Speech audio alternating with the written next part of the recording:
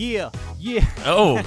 I don't know. You're starting it off different this time, aren't you? Ladies You're feeling the beat and that time. Everybody who's welcome on this podcast, welcome to another exciting episode of Cinemates, your go-to podcast for all things cinema and television. I'm your host, Mike Jose Collins. Still changing it up every time. With me is... I'm Jake Schultz. How's it going, everyone? How's it going? On today's episode, we have an action-packed lineup. Yes, we will be discussing the finale of Young Sheldon and... Sorry?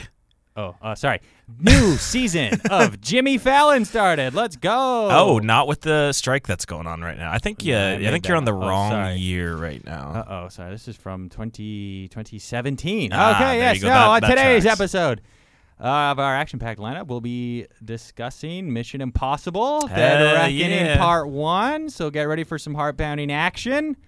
But that's not all. We're going to talk about the Insidious movie, the new one, The Red Door. That door was red. Brace yourselves for some spine-chilling cinematic experience. And in addition to our movie discussions, we'll be addressing the current events shaking the entertainment industry. We'll delve into the SAG-AFTRA strike. And then, of course, we're going to dive into the Emmy nominations that came out. Yeah. So grab your popcorn, because Cinemates starts now. Yeah. How's it going? You doing all right today? It's really hot. It is hot. I am sweating. This is the first of our double feature that we've been trying out to experiment throughout the week. So the Monday, Friday. And we figured that with Mission Impossible coming out on a Wednesday, which, what a weird date for it to happen. Makes sense. They wanted to try to make as much money as they can. That's fair, yeah. Off of Oppenheimer and Barbie. The Barbenheimer. Coming next week. It's coming real fast. The hype is... You like Barbenheimer or Oppenby? What was that second one? Oppenby? Oppenby? You should try to get that second one going. Oppenby. Oppenheimer? No. Mattel's. Barbenheimer. That's it. Why are we Barbenheimer. messing? It's like the easiest thing to say. Barbenheimer is a great sounding phrase. And I think the posters are like my favorite thing that I see They're online. really is everyone funny. making these posters because it's all serious and then it's just Barbie just smiling as like hard as she can. Anyways, we're getting off track. That's going to be all next week. So if you like Barbenheimer, if you like Christopher Nolan, if you like Greta Gerwig, Margot Robbie, stay tuned for next week. That's going to be a massive, massive 2 episodes because we're going to dedicate, I think, a preview. We're going to do a little bit of a preview in our Monday episode, but Friday we're also going to do our full-on reviews of everything because hopefully we'll have seen them by then. And yeah, Mission Impossible: Dead Reckoning Part 1. So we both have seen this. Yes, saw it this morning. Yes, in anticipation of this. We haven't done an actual review yet of a movie. We've only really done bad TV shows. So the way I'm thinking is we'll just have our general thoughts and discussion, and then we'll get into spoilers. So we'll do a little bit of non-spoilers to start, just kind of give our overall thoughts of the movie before we head into spoiler talk. Sound good? Sounds good. So Mission Impossible: Dead Reckoning Part 1, just a little bit of context for the movie. Sees Ethan Hunt once again back in the action, though this time he is trying to take on a powerful rogue AI known as the Entity.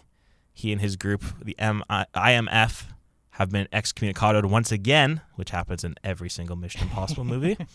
And they must fight and battle multiple countries, all looking for the power to control this entity, all within a key. So that is what this episode in this movie is revolved around, is a key. And once you have these 2 separate keys, you can combine them together, and that will unlock the spot, like, to get into the entity. That is how the movie is framed around. And I know a lot of people are, especially this year, this has been a very heavy year for part 1s of part 2, or in Fast and Furious's case, 3 parts, apparently. And I think out of the 3, even though I like Into the Spider-Verse, Across the Spider-Verse is like one of my favorite movie of the year so far, I think this handles the whole part 1 done right, because it tells you straight off the bat, this is a part 1. Like, it tells you within the first 8 minutes when the credits roll. You're not leaving any anticipation. Like, you're like, okay, so it sets your expectations immediately, knowing that there's not going to be stuff that's going to be resolved. However, it has a very satisfying arc in general, because what I find that these best movies do is that they have their own arcs within a movie that build towards the next part, but doesn't leave you feeling dissatisfied. Yeah. And to an extent, I felt a little dissatisfied with Spider-Verse because I was like, oh my God, we're going to have to wait. But it did have that story arc of Miles. This one, very much so had a complete story arc, I felt like. And like every other Mission Impossible movie, there is just so much going on with it. And I do not believe, at least in my eyes, that it topped Fallout. Like, Fallout is one of my favorite action movies. Just the way it was shot, all of it, everything. I really loved that. I still really like this movie a lot. And I came out really satisfied, but I had a slight bit of disappointment. And I don't know whether that's just because I built myself with so much anticipation with Fallout and seeing how these movies have progressively gotten better and better and better and better. And then this felt like not a step down, because I feel like that would be a disservice to this movie, because what Christopher McQuarrie has done with this franchise is just continuously take it to another level. But at some point, like, I still kind of felt a little like, okay. Like, it was done, and I was like, that's cool. And I've seen it since Monday, and it hasn't really stuck with me like a bunch of other Mission Impossible movies have stuck with me. Especially the action sequences. They're really cool, they're really fun, but it never feels like it levels up itself. That being said, it's a part one. And I know that with everything that you've laid, the foundation, the stones, is going to probably culminate very effectively in part two. Otherwise, I really liked it. I thought it was really good. Tom Cruise is Tom Cruise. He's at still the peak of his career right now. I think that he's always a joy to watch in these movies. The rest of the cast is great. I love Simon Pegg so much. Vin Rhames has always been a standout in these movies, and I'm so happy he's like the one consistent character outside of Ethan that's been in this franchise the entire time. Haley Atwell, brand new introduced character. I love Haley Atwell. I've loved her since she debuted in Black Mirror, since she like started to get up, and she has never really had that sticking out scene, that sticking out movie outside of Peggy Carter that has like put her in the limelight. I feel like this is going to be that movie. I was blown away by her. I thought she was great. Interesting. Yeah, I had a lot of fun with this. Yeah. It was good. It was really good. I think your comparison to Fallout, I don't know if that's really fair, because Fallout might be one of the best action movies ever made. Well, that's what I'm saying. Like, I feel like I'm like unfairly comparing them. But when it comes out directly after Fallout, yeah, I think that's its biggest issue. I think it's definitely like a top 3 Mission Impossible movie. Oh, I think so too. Yeah. And then it might seem a bit more negative, but I'm just comparing it to the greatness of Fallout. Fallout was just like another level of cinema. Right. Like, it was incredible. Yeah. This, you're right though. The action almost, I wanted more. I wanted to be more entertained. I hate long movies. This movie's almost 3 hours. It is really long. But I almost was fine with it. I think it's an hour too long, but the fact that the last hour of the movie is probably the best part of the movie, it was good. Everything me. on the train is the train was incredible. Right. This basically the whole movie sort of leads up to this you have to be on this train, and it really hit with its climax. Yeah. I thought it was fantastic. You're right. It wasn't left unsatisfied with the fact that it was a part one. It's a complete story. It's a complete story. It literally if they got rid of just those little parts that it's a part one, it could stand on its own as a really solid movie. Yeah. I find with the girls in these movies though is you're right. I want her to be like a standout character, but they're so forgettable in like every Mission Impossible movie. I see. Where like in the Bond movies, they're like basically unforgettable. I love Rebecca Ferguson. I love her as Ilsa Faust. I think she's my favorite out of all the female characters in the Mission Impossible franchise. I like her a lot. I feel like she got shafted a little bit in this movie, and it feels like they found the new toy in Haley Atwell, because her chemistry with Tom Cruise is great. Yeah. Like, there's no denying that they have fantastic chemistry. And we'll get into a little bit more of the spoilers in a little bit, but I can see that, but I think she was great. I think she's a really good introduction to this universe, and I think she was a good breath of fresh air. And she was a fun counterpart, because we don't really normally see someone like to the twisty level that her character was. And she did have really good chemistry. So I was fine with it in that point. I do find that these movies like keep setting up that they're going to switch to get to a new character or something. Like, I think it was Ghost Protocol where they basically set up that when they brought Jeremy Renner. How many times has Jeremy Renner been brought in and thought that they were going to be a replacement for something? They did that. Not happen. With the Bourne franchise. That didn't happen. No. I found though Tom Cruise is Tom Cruise, it's really hard. Okay, we talked about this on the last episode, where when you go into a comedy movie, you sort of have to accept the movie that you're about to see. With Mission Impossible movies, and I think especially with Tom Cruise movies, it's just really unbelievable that he would be for the greater good of anybody, because he's such a bad person that it's really hard to buy. And the fact that like the marketing around this movie, they were like paying TikTok people to talk about how great he was. It just never felt realistic for me. It's probably not his greatest Ethan Hunt arc that I've found. But I think when you go to see these movies now, you sort of have to accept that, yeah, that's just him. Yeah, you're going to have to do that. I've done that a while ago. Yeah, it's hard. Yeah. I feel bad giving this guy money. He's not the worst in Hollywood. There's a lot worse than Tom Cruise. He's pretty bad. He's like the prince of a... Okay, we won't go there. Yeah, we won't go that far. But I'm not a fan of him Yeah. as a person. But yeah, he's just so magnetic. He's so dedicated to saving cinema. Yeah. And I commend him for everything like that because this guy, him and Christopher Nolan are the most stuck up, like, their feet are in the sand. They're like, no, everything needs to be cinema. And they are so dedicated to preserving theatrical market. It's incredible. And I love it. This movie felt like if your mission, should you choose to accept it, is to save the summer. Yeah. And it felt like it's the second year in a row Tom Cruise has been called up to come save the summer. Yeah. And hopefully he's sparking the box office again. This movie was made in 2020. Yep. And you could tell a lot because of how much they talked about cryptocurrency. That does not sell in 2023. No. It does not work for me. The AI thing was cool. It's very I like that now. it sort of moved on and that sort of worked, but the Bitcoin stuff was not really working for me. Yeah. What did you think about the entity as a whole? It's a cool concept. Yeah. I think it kind of sucks because this movie's really good, but I know that the next movie, everything is going to be even better. So it's like, I like the idea. Next movie we'll get it. Yeah. I liked it. I think that it's really very like prevalent to society right now. And the idea of, like, even 20 years ago, could you imagine making a movie about this, like this cheesy? You'd be like, oh, that's so cheesy. Like this rogue AI is going to come in and everyone's going to want the power. But it's very prevalent now. Like this is something that could possibly happen. Like, it's not out of the realm of possibility. It feels ahead of its time. Especially with a lot of the question marks around AI as it is right now. I thought it was handled well. I did have a little bit of issues with some of the dialogue and exposition. I think it was a little bit too...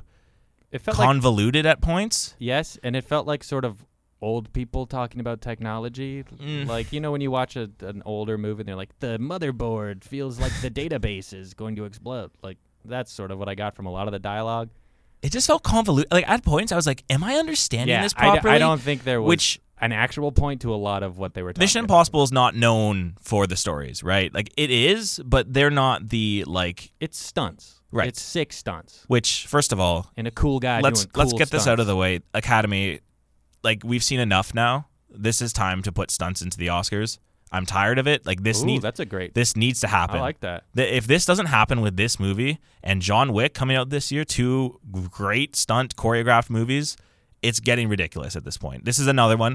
Really good. The scene in Venice where they're going around in the car, so much fun. Yeah. And the fact that did they show a preview of the movie beforehand? Did they give you like a sneak peek of that? So when I went on Monday, it was the advanced screening, which, side note, Tom Cruise, for you to show up in Toronto the day after my advanced screening to come to a regular screening is so rude of you. All right? I paid more money to go to that advanced screening. And those civilians get to see the savior of cinema.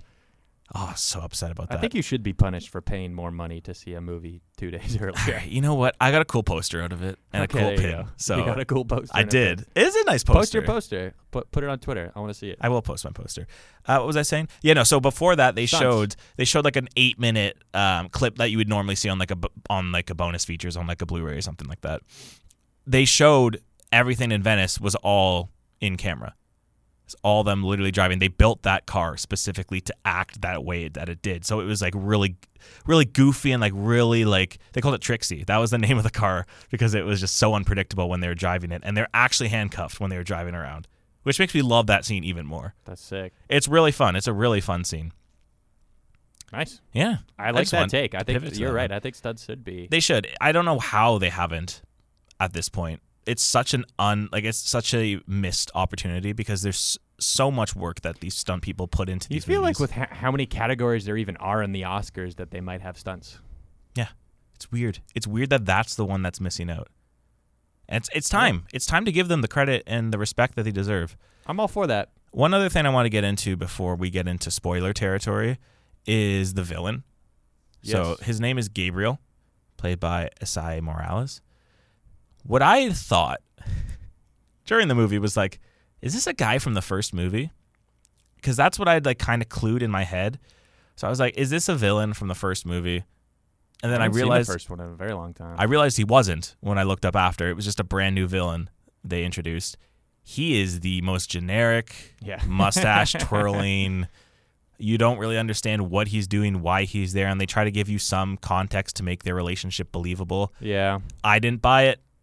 There's certain steps that they tried to make it a bit better, but especially his relationship to the entity was not really covered at all. They kind of just had a couple throwaway lines of be like, oh, he just really wants to see blah, blah, blah, the world burn, this, that. And then they have one scene of him with a mask on that's directly speaking to the entity, but they don't acknowledge that. And it's not brought up ever again. It's just that one shot of it. So like it's a blink and you miss it shot of him wearing the entity on his face. And I hope they explore that more in the second. That's interesting. Because that left me a little bit dissatisfied. Him in general. I think he was the weakest part of the movie, especially coming out of Henry Cavill. Henry Cavill in Fallout was really Incredible. Fun. He was such a good villain. I mean, just the punch reload. Oh, like that trailer is stuck in my head. That was wild.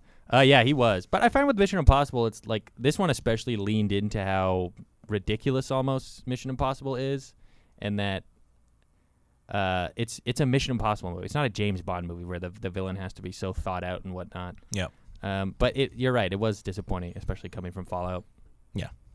But all in all, I really liked it. Yeah. I thought it was fun. Yeah, I like Mission Impossible movies, and this one, it's up there. Want to go into spoilers? Sure. There's a bit to talk about. I think it'll be relatively more of the same. I think we can talk about... Let's talk about Rebecca Ferguson first, because they do a weird fake death at the beginning of the movie, which is so obviously her not dying, which like you kind of got, but it was to play more towards the trickery of everything that was happening with the masks. Side note, the mask development has gotten so ridiculous. How are they able to make these pristine? It is hilarious. I love how they like roll into that. It's so funny, but it's so goofy. It is the goofiest thing in this entire franchise, and I love it. But it's destroyed now. It doesn't work anymore. Oh no! Did you miss that part? No, I missed that completely. Yeah, it's they were making the masks before they went on the train. Okay, they're making Palm Klemtoff's mask not Palm Klemtoff's. It was Vanessa Kirby. They're making her mask to put on Haley Atwell. Grace is her name, and the other mask destroyed. So they're just like, oh, we can't replace this. It's a done. I'm sure they'll find some way to get it back again. But that's funny. At the beginning of the movie when Tom Cruise just pulled off the mask, because my favorite part about this is that their voice changes. It is funny. But then sometimes they don't talk because they're like, oh, how should I speak? It's weird. Yeah. What was I talking about? Oh, yeah. Rebecca Ferguson. So, like I mentioned, she was my favorite out of all of the Mission Impossible women characters. And they do this weird beginning thing where they're like, oh, she's dead. And then you find out that they just did that to make her go off because she had a bounty on her head. And then she shows up again later in the movie, doesn't really say a lot, isn't really doing much. She's just kind of there.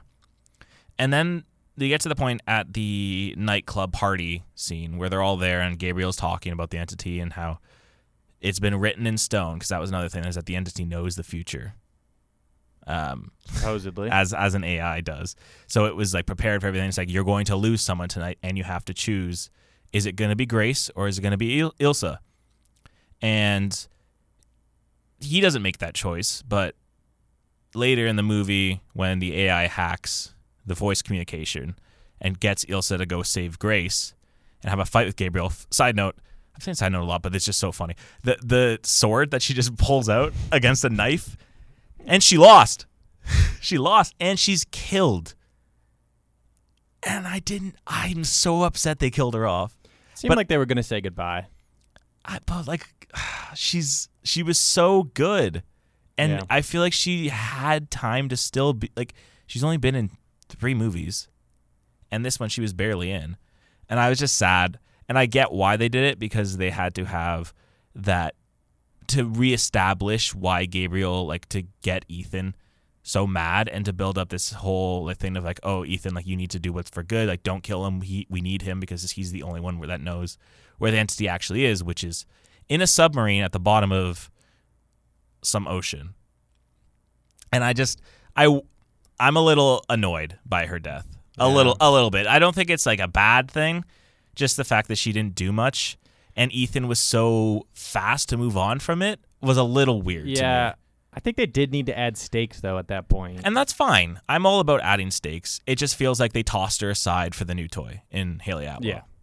And it is not set as a relationship for now between Haley Atwell and Ethan Hunt, between Grace and Ethan. It probably will towards the end of the second movie. Most likely. But I'm a little upset. I'm pouring one out for my girl, Rebecca Ferguson. R.I.P. I'm a little sad about that one. Yeah. You're not as sad about it as that. No, I don't know. I'm not as invested, I guess. I love these movies. Yeah. I don't think I've ever been invested in the characters. You don't like Simon Pegg's character? He's funny. I liked when they brought him into the franchise. Yeah, Benji's my favorite character, I think. Yeah. I mean, he's just the funny one, though. Like, he's just Simon Pegg. Yeah. But he's got some good scene. He had a good scene in this one with the trying to disarm the bomb while Ethan's walking around the airport and they're not trying to tell him. I really liked that scene. I thought Tom Cruise was funnier than him in this movie, though. The movie was weirdly funnier than I remember. Yeah, it was like a goofy... That's what I think. I think it just thought about all the other Mission Impossible movies and kind of leaned into the goofy side of them all. Yeah. But still kept, like, really, really fun action. It's weird because coming out of this movie, I was kind of like, I don't know what scene stuck out to me the most. But then looking back, so much actually did happen. Like, there are so many different scenes of fighting. Like, the airport, there's so much happening in that. That was like There was a lot. A 25-minute airport scene that just kept going. And it was really fun to watch, especially when they were playing with the AI stuff. There is the scenes of fighting in the hallway, the dark one where they tried the hand-at-hand combat. That one was, I think, was my least favorite. I think that one was the weakest. What did you think of Pom Klemtov, her introduction into this franchise? Because at the end of the movie, it's the girl who is working with... Oh, she's cool. Yeah. She doesn't do much. No. But she's not dead. So they made a point of she betrayed...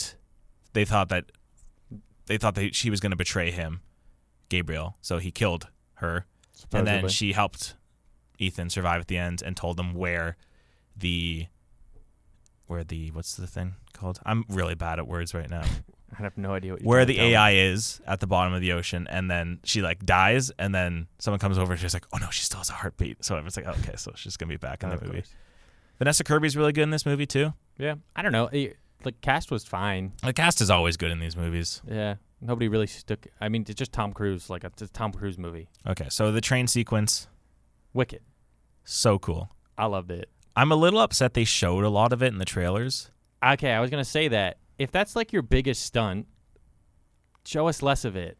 Because they emphasized so much on the jumping onto the train with the parachutes. And I loved how he came into the train, by the way. That was awesome. It was really funny. Both the parachute gags. Yeah. Pretty good. The gags are good. They were really good. That's what I mean. Normally, Hollywood doesn't get this humor stuff right when it comes to mixing with action. I think they handled it really well. I think they did. The train sequence with the destruction of the train and them hopping between cart to cart to cart was really good, really enthralling. Very fun. I did notice there was a lot more CGI in this movie than I remembered from Mission Impossible movies of recent. And it did stick out a little bit, and pairing that with the way the movie was shot, because the last couple Mission Impossible movies have been shot on film versus digital. This movie was digital, and it kind of shows. The movie's kind of ugly. It has this gray tint to it the entire time. And I know that this was shot, like you mentioned, during 2020, during COVID. So it was probably a cost-saving measure or just cheaper alternative. I didn't like the way that was done. I wish that it looked nicer because that was... the shots of Fallout are stuck in my head because they were so gorgeous when they happened too. And that's also another thing. There's no IMAX scenes in this movie. I saw this in IMAX. Normally when it's IMAX, it goes whoop, and it makes all the aspect ratios grow. Not a single one in this one, which I was a little disappointed by because Fallout had a lot of them. So those are two things that kind of stuck out. I don't know. I technically don't hold them fully against the movie, but There's no knock in my book for that. right. Like if you don't see it in IMAX, You're more not of a- going to know. a And I'm a nerd. purist I'm a for that nerd, stuff, right? yeah. So probably casual people are like, why would I care about that? But it's the same thing. Like Dune is entirely shot in IMAX. Dune 2, that is. So I would notice if it wasn't shot in IMAX, and I noticed here, and I was a little disappointed with that. But Dune 2, more spice. yeah, other than that, I think the movie's good. The key aspect was fun. It was kind of a MacGuffin. Yeah. It was a MacGuffin, but it was a fun fetch quest, especially with the two might not work with each other because one's a fake, one's not a fake. I thought it was fun. I had a lot of fun with the movie. Yeah, I liked it. Yeah. I'm looking at all of the Mission Impossible movies. Mm-hmm. Where do you rank it? Rank it. Where do you rank it? So I haven't seen 1 and 2 actually. What? No. Oh. So I can't even speak on those. I think I have seen parts of 2 because I know what you're talking. Like I've seen some Terrible of the action movie. scenes. Yeah, I've seen 3 and up, 3's not good. and we talked about this in the last Yeah, pod. I know. I'm just saying. 3. They changed it a bit from 2, but still not a very good movie. Nah, I disagree. I think it's probably. I love Ghost Protocol a lot more than a lot of people do, so that's probably my number 2. I think this is probably 3. I'm not as high on Rogue Nation as a lot of other people are. I completely agree with you. Yeah, I love Ghost Protocol. yeah, it's really good. It's so fun. Yeah, And it was like the movie that brought basically the franchise sort of back.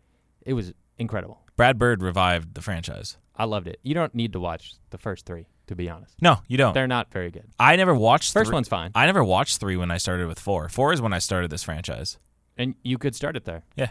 It really doesn't matter. Now I don't think you can as much. I don't think you can. You could. You could. But it would feel a little bit more like you're missing out some stuff. Eh. The backstory thing, I don't think the backstory thing was handled well, though. Because even I was I think confused they're just by that. sort of trying to make it relevant. I don't know. Yeah. When did that movie come out? 96? The first one? Yeah, 96 or That's a 97. So while ago. he's been going at Ethan Hunt for like 25 years. Good for him. And I don't want these films to end. They're not going to. Apparently, this part 1 and part 2 were supposed to be like the end of Ethan Hunt, and then I feel like that's always they said no. these movies. Yeah, Tom Cruise and Christopher McQuarrie said no, they're going to keep going. Good for them. So I'm fine with it. I love Christopher McQuarrie too. I think he's a really good director. Yeah. The pairing of Tom Cruise and McQuarrie, like the producing that they've been doing together, has been really effective, really fun. And as long as Tom Cruise keeps making these crazy movies where he's doing the stunts, like the space movie is apparently going to be starting filming eventually. Well, I don't know anymore with the strikes and everything like that. But yeah, he's going to be literally in space shooting scenes. Hell yeah. Save Hollywood, Mr. Cruise. He's one of the only ones that's dedicated to it, and I love him for it. Yeah, go crazy, man. What would you rate the movie out of 10? Out of 10? Or out of 5? Either or. Out of 5, 3.5 stars. 3.5? Yeah. It's fun. It's good. I'm never going to recommend it to anybody. It's just a movie. I would never recommend this if you're at your home. Oh, I would say watch it at home. No, the whole point is this is a theatrical movie. Nah, I don't know. You literally just said that you want it to help Yes, save. go watch it in theaters if you can, but I'm not going to recommend like No, these as a piece of art. I don't care for this. These are the It's just only. These are one of the only movies I would recommend to watch at home, or in theaters. Like there's something I don't about know. being in the dark with a big screener with big ass sound with a movie that's made for the screen. Like, are you gonna watch Top Gun Maverick at home? No, Probably, yeah. I haven't seen it. you haven't seen Top Gun Maverick. No. Save the movies, Tom Cruise. Where were you last year when it was blowing up? It's really hard to give this guy money, man. We'll try not to get political, but it's tough. Top Gun was so good. Apparently, yeah. Go crazy, Top Gun. Come on, man. How am I supposed to take you serious like that? Go crazy, Top Gun. Go watch the movie in theaters. Well, what do you give it? I give it a 4. 4 out of 5. Yeah. Yeah, it's really fun. It's a really fun Very movie. fun movie. It's in my top 10 for the year. Oh, who'd it beat out? I'm not sure. I think I have it at my 7 spot right now. Wow. Yeah. You had a pretty good list.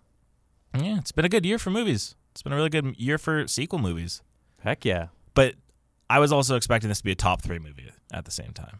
with how much expectation. Might be a and top hype. 3 theatrical movie, like blockbuster. Of the year this year. Yeah, Yeah. It is.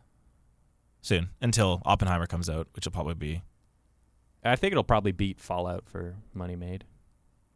Yeah, that's another thing. It coming out on a Wednesday is a little weird, but I get it because they're trying to give it a bit more legs. Barbenheimer. Yeah, right now it's sitting at $65 million at the box office off a $290 million budget. So it'll pass. I think. Yeah. Fallout's the highest grossing one of the franchise, right? I believe.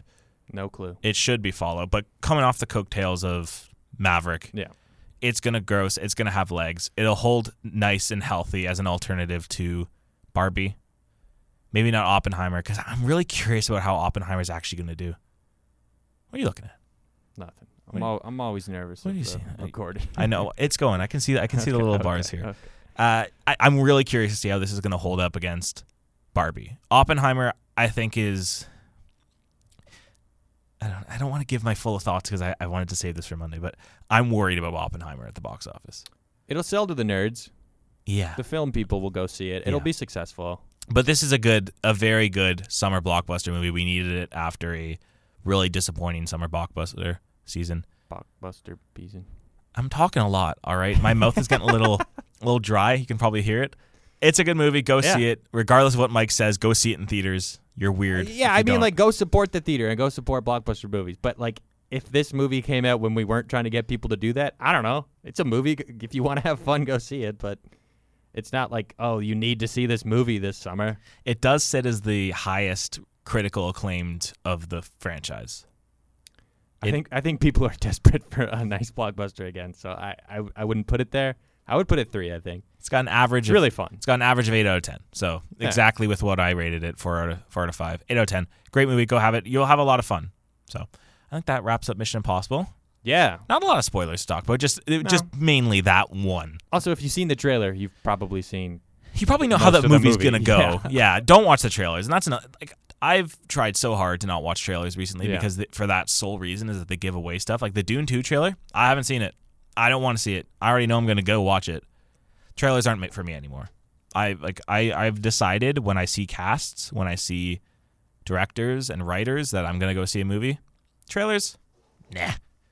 I'm good on trailers. We kind of need to. Should trailers die? No, I like teasers more. I think. But there's never really good teasers. I thought the Barbie one was great. I actually think they're showing too much now. Well, I haven't seen a single Barbie trailer. I've gone this entire time without watching a single Barbie trailer. It's really good, man. I think you should never watch. The only thing I've seen is the Hi Barbie clip, where they're just like, "Hi Barbie, hi Ken, hi Barbie, hi Ken." That's a good teaser. Yeah, that's all I've seen. That's fine. And Dua Lipa waving as a mermaid. Those are the only things I've seen. The other movie we saw this week. Oh yeah. Speaking of great sequels, we didn't even do the theme song. That was like a whole bit that we had planned out. I mean, it's too late now. No,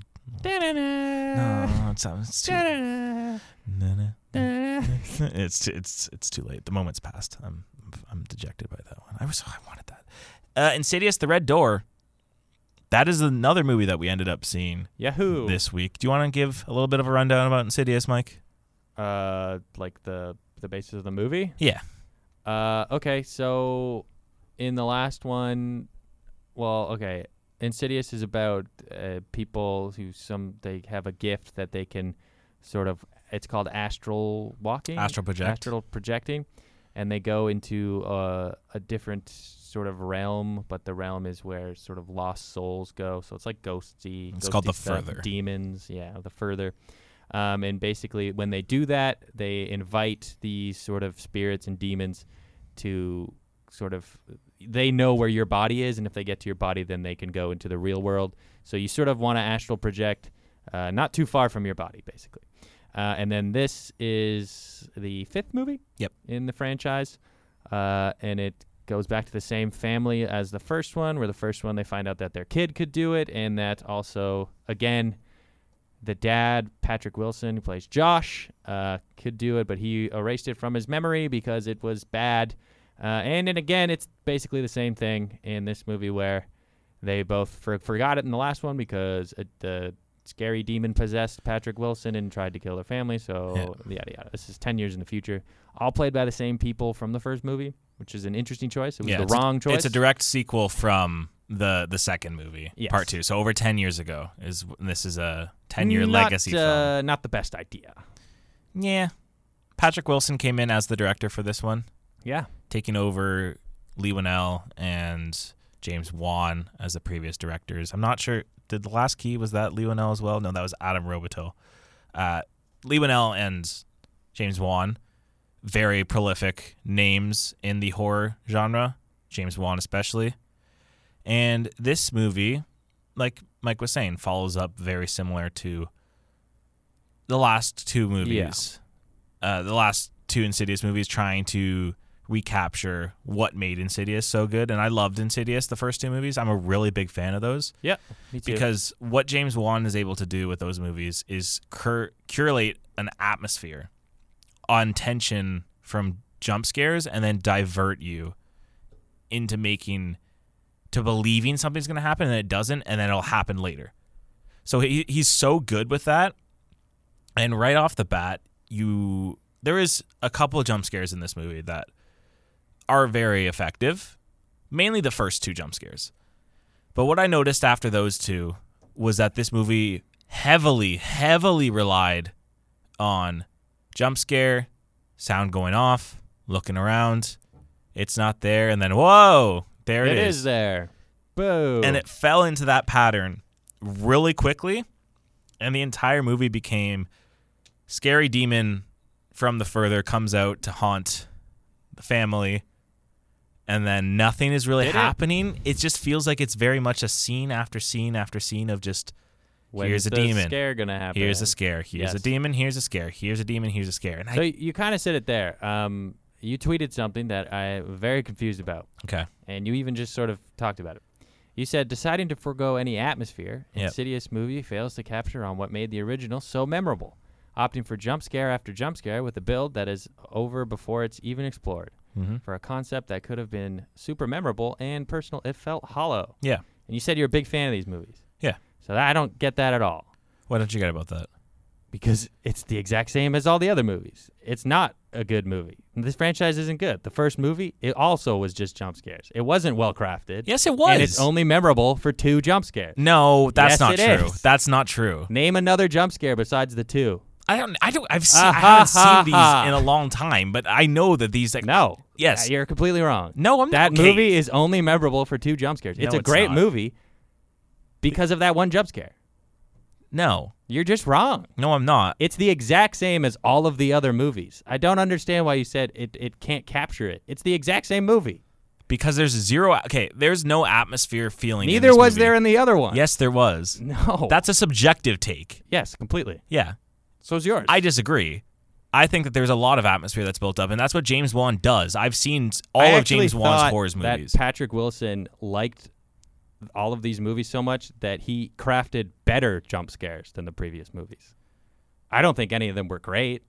I did jump in the theater a couple times. Well, okay. But this movie is the whole franchise is based on one jump scare that really worked, and they've just been trying to work on, make the same thing over and over again. It never had a good atmosphere. The second movie is a really fun, twisty, expectation movie because it's literally playing with time. Yeah. And it's a lot of fun. That's why I like Last Key. Have you watched Last Key yet? No.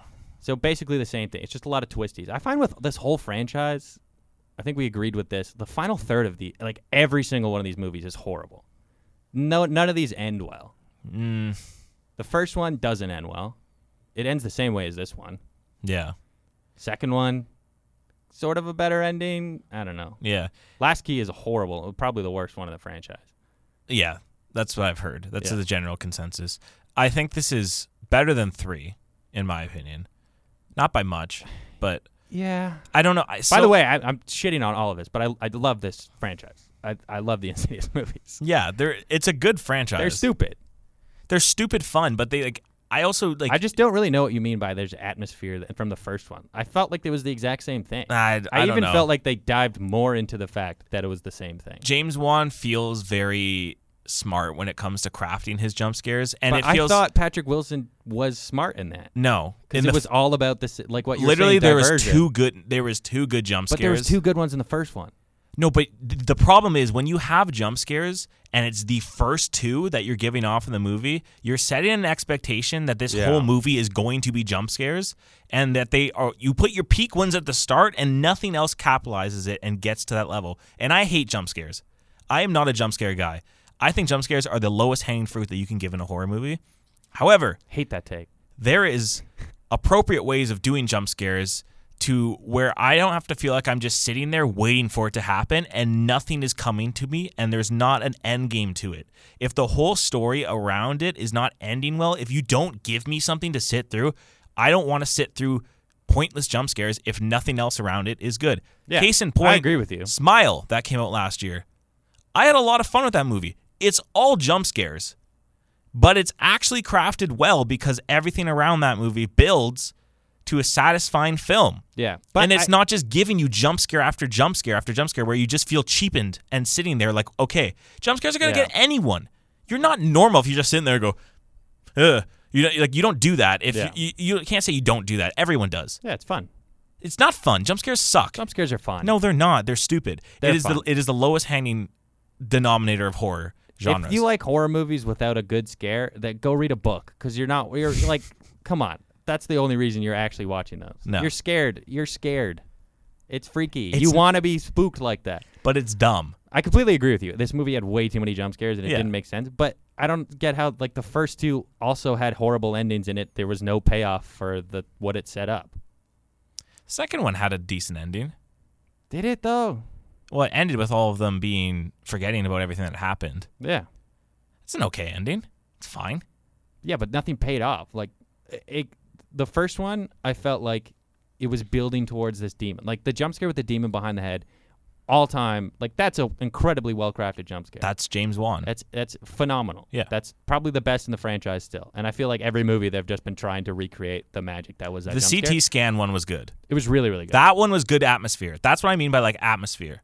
And the second one for atmosphere for me was The Further because that's the most we've seen of The Further was in that movie. Yeah.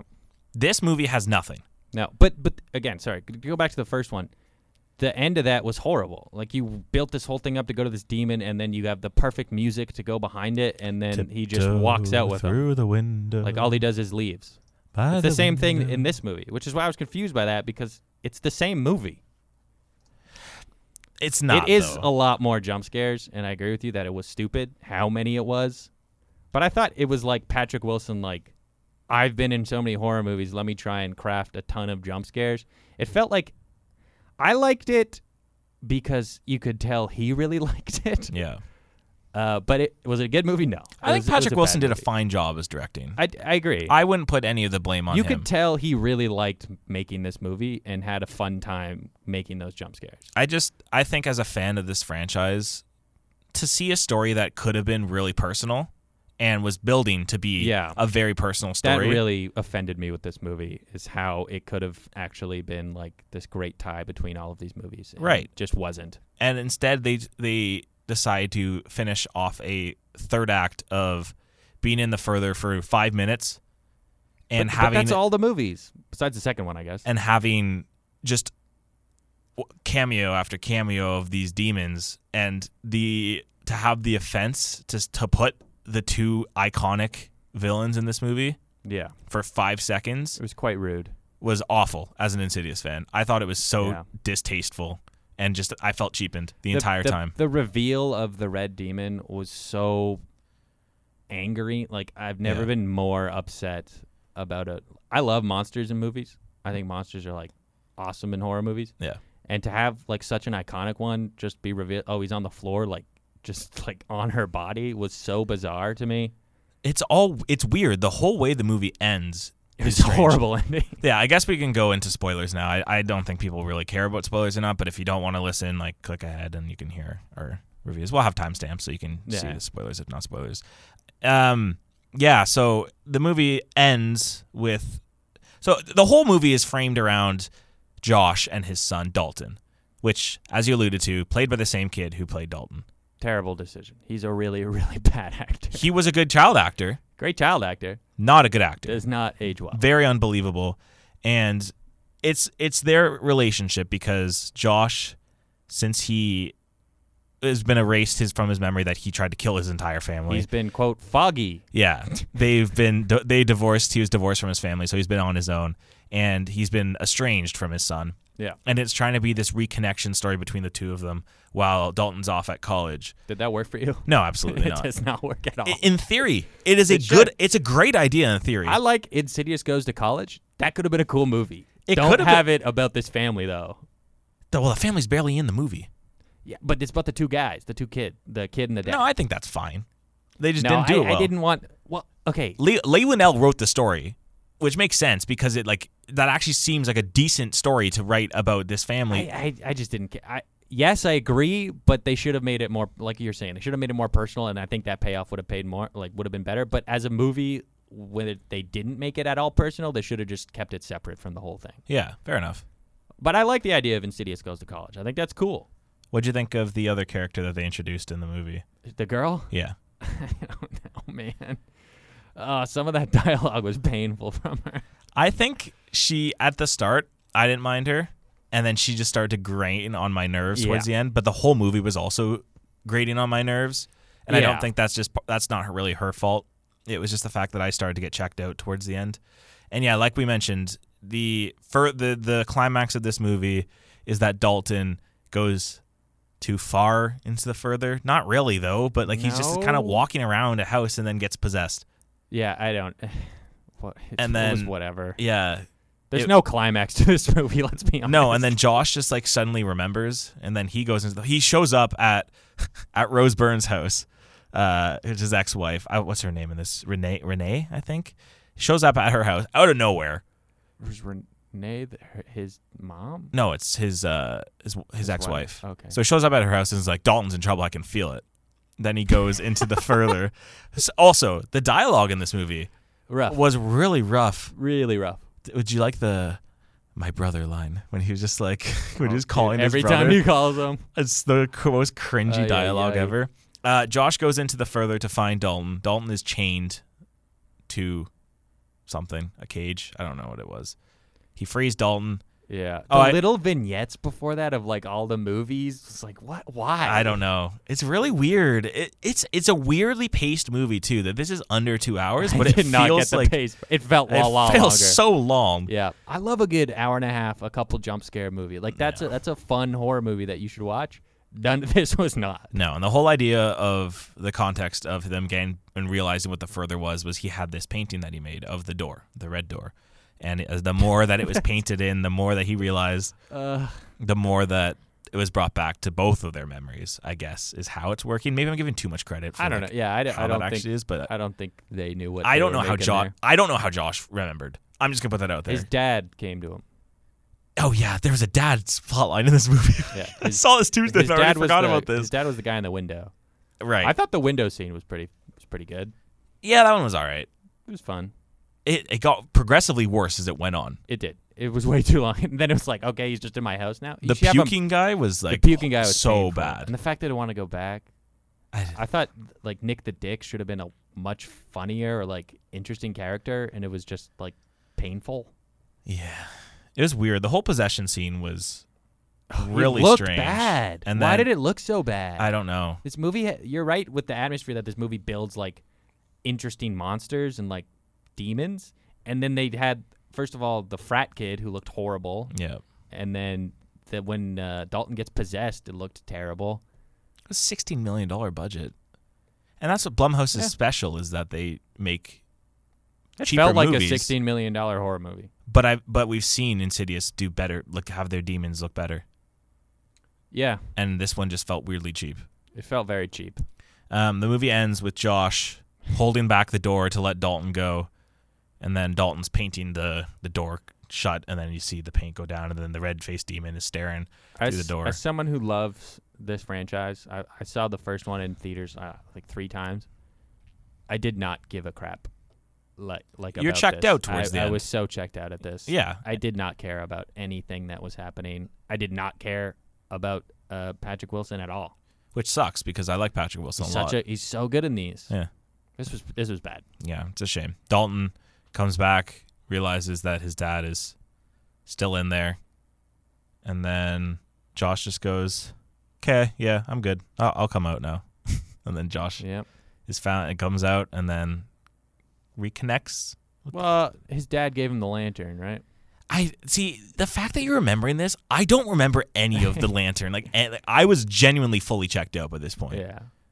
Because all I remember at the end was Elise. Why? Is he like also half dead now? Like he can see. It was so bizarre. Okay. Was Where's the daughter? Yeah. You Where's the brought daughter? that up to me yesterday, and I was like, oh my god, yeah. What was the point? They mentioned her, but They made a point to put that the daughter was the only one who can see Elise. Where was she? Why wasn't she in this movie? I don't know. If you wanted to have Elise in this movie this badly, if you wanted to have Lin Shaye, who is a fantastic actress and is arguably the face of this franchise. She should have been. Where was she? And then she shows up at the end, and he's like, I remember you. She's just like, yeah, okay. You do. Cool. Have a good Also, life. This is made so long after the other ones that I was trying to like piece together what I was supposed to remember or care about, and I just didn't. I sorely missed Specs and Tucker in this movie. They had a nice cameo. I thought that was funny. I sorely missed the humor.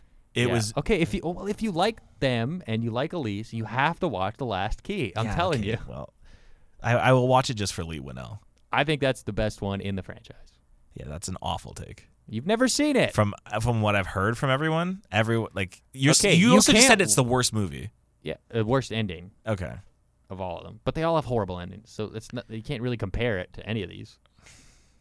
It's the best. Like if you like the twists of the second one and it doesn't take itself seriously like an Insidious movie. It's the prequel. It's just a goofy. There's not the crazy jump scares like you think there's going to be. It probably has the least amount of jump scares. It's just a fun movie. Yeah. That's what I want from this franchise. I want fun with a couple of good jump scares. Yeah, this movie just wasn't really fun. Wasn't fun. Wasn't good. Didn't have a great time with it. Considering the fact that Mike is bringing up stuff that happened in the movie that I don't even remember. Yeah, there you go. It shows how much of an impact this movie has had on me. I just don't get how you think that this is like so different from the other ones because it's basically the same. Then maybe thing. I should rewatch the first two, but because I agree with you. It's well, I don't know if we've said this yet. I think it's the worst one. Yeah, yeah. Well, considering I haven't seen The Last Key, but it's the worst of the. I didn't hate Chapter 3. No, as much as a lot of other people do. But I thought they were all just sort of stupid. The first one worked because it came out of nowhere and it had this really iconic jump scare. I think you're discrediting James Wan a little bit too much. Maybe, but the final third of that, there's no payoff for whatever it built. I agree with you. Like the scene where he's like in the bedroom and he points at the kid is like incredibly iconic. Maybe you're right. It does like build a better atmosphere, but there's no payoff in it. If there is no payoff in that one, the payoff's even worse in this one. Oh yeah, I felt like I wasted my money. Yeah, it's an absolute waste of time. This is the worst, like and by far the worst. If this is built as the finale to this Insidious franchise, which it's not. First of all, I hope it's not. Well, it won't. Like it won't be. Did you watch the post-credit scene? There's a post-credit scene? I did not see a post-credit scene. It's 1 second. Oh no. Of the further, and the door flicks back on. Oh god. I'm tired of this stuff. I'm tired of this family or whatever. Yeah. Why did they divorce them? Why was Rose Byrne just not in this movie? I think she seemed checked out in all of her scenes. Was she just like feeling platonic or something like that? She did not seem like she wanted to be there. She almost looked like a hologram at some points. She had, I think, like 5 lines of dialogue. Yeah, it was odd. It was very disappointing. As someone who loves this franchise, and it's one of the first key factors of, really, one of the first 2 movies I remember watching that really gave me an appreciation for horror. Yeah, I would agree. Insidious Chapter 2, specifically. And Oculus. Those were the 2 movies that really put horror on the map for me. Dude, we should do an Oculus rewatch. I love that movie. So good. Mike Flanagan. Yeah. I haven't had to talk about Mike Flanagan on this podcast. He's my favorite horror director. Oh, hell yeah. I love everything he puts out, except for The Midnight Club. I was really disappointed in The Midnight Club. Well, mine's is Patrick Wilson because he did The Red Door. Yeah? No, God, no. Yeah. Have you watched the short film it's based on? It's like 30 minutes. The Oculus one? Yeah. No, I haven't. Basically the same movie. Oculus is just a better movie of it. But it's interesting to watch both of them. Oh, I'm sure it is. Like back to back. Cool. I would love it. I haven't rewatched Oculus in so long. It's so good, though. We should give it a rewatch. Yeah, I haven't watched it in a very long time either. Such a good movie. Very disappointed as an Insidious fan. I think fans Yeah, deserve a lot 100%. better than this. I think you might be giving it too much credit, this series. Because I think Maybe. you have to go into these like, they're dumb movies. Yeah. I mean, They're fun. but I know a bad movie when I see it. This is a horrible movie. This is objectively a bad movie. Objectively a terrible movie. Where you have a lot more merits in the first two movies. Yeah. I would recommend the other movies. Oh, I'm never going to tell anybody to watch this. no. It's like we've talked about. It's the same thing with comedy movies. It's a basic horror movie that doesn't do anything more than just cheap jump scares to get a quick scare out of you. You're not giving some of those jump scares some credit, man. They were fun. The first 3 jump scares were fine. It felt like Patrick Wilson really wanted to The get paintbrush one was really good. The one in the Paintbrush CAT one was scan good. was CAT scan really was good. great. I like the window. Lasted way too long. I agree It with was you. way too long. Everything else after that, the under the bed was kind of creepy. No, that one was not. Well, Oh. the payoff to that, I guess, was terrible with the throwing up on him. But Okay, I have some ranting to do. I've saved this. go. I saw this on Tuesday Okay. in a packed theater. Like packed. Oh wait. Let me guess. Is it about the movie? No. Were people talking or something? Oh my God. No. This The is a worst. theater of 250 people. I checked the screening afterwards how many people sat. There was people talking for the first 15 minutes of this movie. Like full on out loud talking. And it was not just 1 or 2 or 3 or 4 people. It was like at least 80 people talking. And I turned to my friend and I was like, is it just me or is there a lot of people talking right now? And he just like, yeah, there is. It's a lot. People pull out their phones for the red door screen to take a photo of it. Not just one. I counted because we were sitting in the back. No. There was 37 phones that came out and took a photo or recorded the intro of the movie. A lot of Insidious fans. Why? I don't know. Third of all, I think that Cineplex thought that we were in the Sound of Freedom screening because the AC was not turned on. No. So it was hot in that theater. Aggressively hot. Fourth, the person beside me did not stop talking and give me an audio commentary the entire movie about every little thing that happened. Everything, including her talking about how cold her food got from Chick-fil-A that she was eating. Oh, God. And her mentioning, it's so hot in here 27,000 times over and over and over again. Not to mention, since we're in a packed theater, people like to show out and pretend things are scarier than they actually are. Yeah, I do People going, find that. Literally as the jump scares are building. So when you mentioned the under the bed thing when the person's crawling down, No. the entire arena theater is just going, ah! And I'm just like, what is happening here? It's not scary. And I think that ruined the movie a lot more for me. Okay. There you go. The person beside me literally at one point was going, and I turned and looked at her, and she just starts laughing and goes, sorry. What is happening to movie theaters? I found that, like, so many people are on their phones in theaters these days. I think COVID ruined people's attention spans. Oh, 100%. But not to mention, like, I get it's a horror movie and that this is going to attract the dumb teenage kid audience because that's usually what horror movies do because they're like, yo, I'm not scared of anything. And then they put on a show. It was ridiculous. It's up there with, like, Uncharted is one of the worst theater experiences I've had. In Uncharted, I had 3 kids in that theater that, like, I think they're like 14 years old. That were just the most disrespectful pieces of trash I've ever seen. That were just yelling at, like, people. Someone tried to come in and tell them to be quiet, and they just chucked popcorn at them. I've had awful theater experiences. This was up there. Damn. It was really bad. When I saw No Hard Feelings, there was, like, these kids, like, way in the back, and it wasn't through the whole movie, but by the end of the movie, like, every joke, they would just, like, and it's funny because she did that.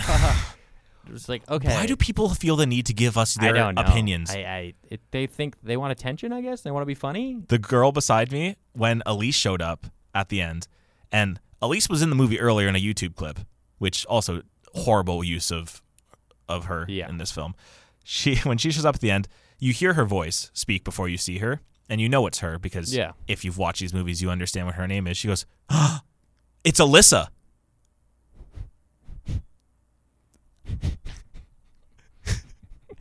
And they turn to Elise, and she goes, I told you so. Stop. Stop.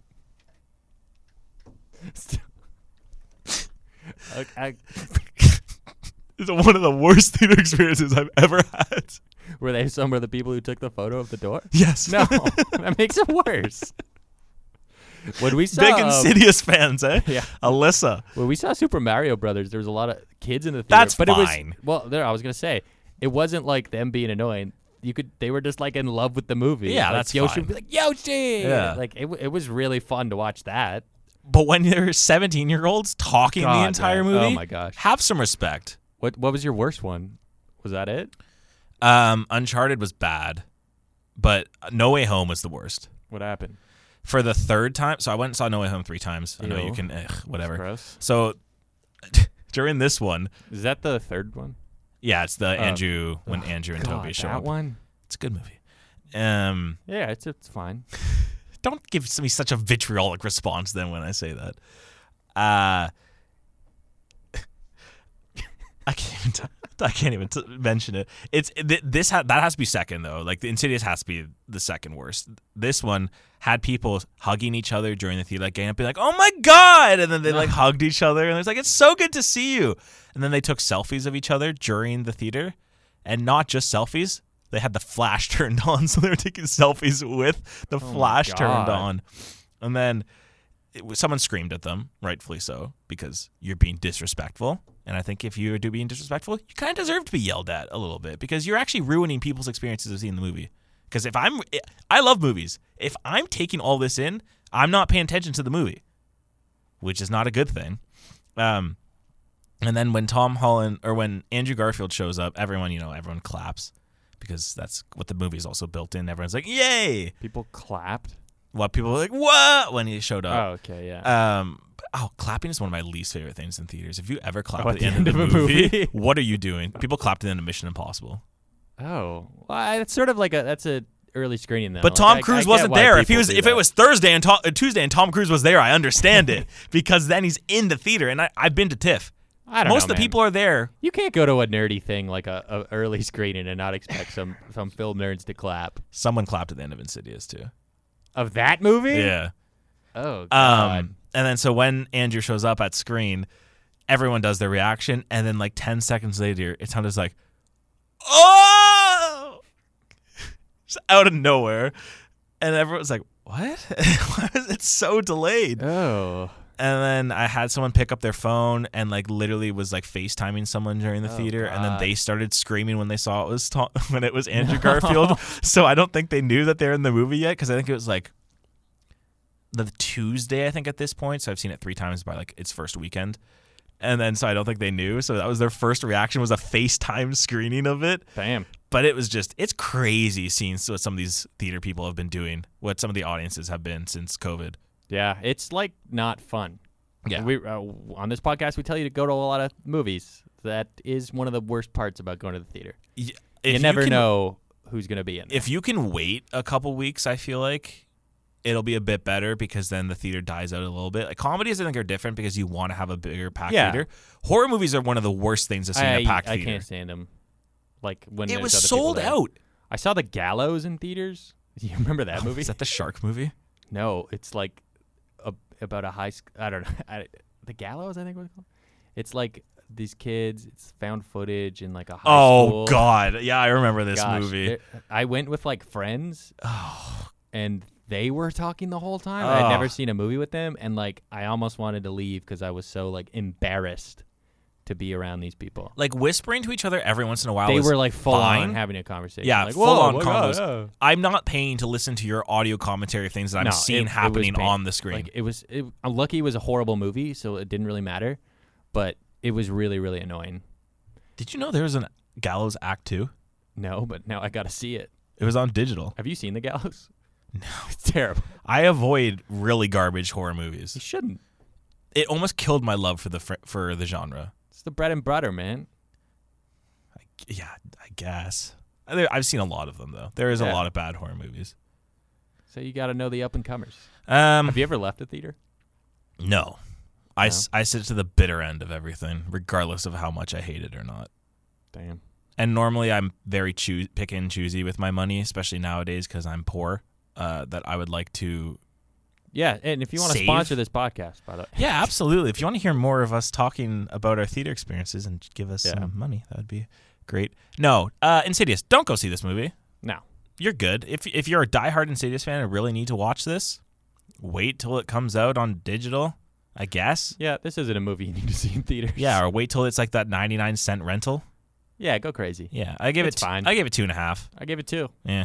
Wow. I the thought same. you would give it way worse. It's my low end 2.5. Like it's pushing It's pushing bad 2. movie. Yeah. I think if I counted my theater experience, it would probably be a 2. That was an awful theater experience. Why was the AC not turned on?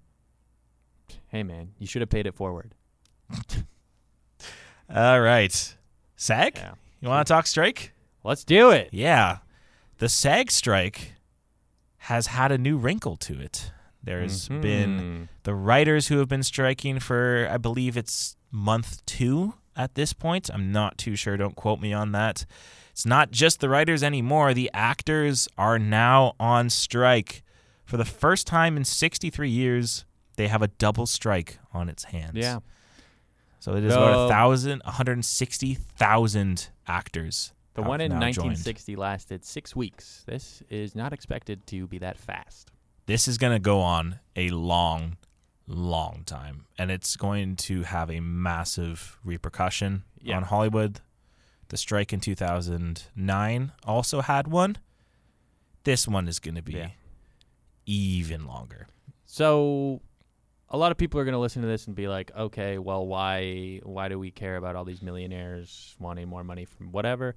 But like 99% of the people that this affects are people in the background or people working with those people who basically, honestly, could be making less than minimum wage, and they want to be paid more, especially since all of these streaming deals and all of this money is available. And with the threatening loom of AI, and what a lot of people are worried about is that AI is going to come in and take a lot of their jobs, and it's a genuine concern. Yeah, it's absolutely a concern, and it's honestly good for them that this is happening. I think it's about time. And the writers, everyone's talked about the writers. The writers were criminally underpaid as it was, and they are the bread and butter of your film.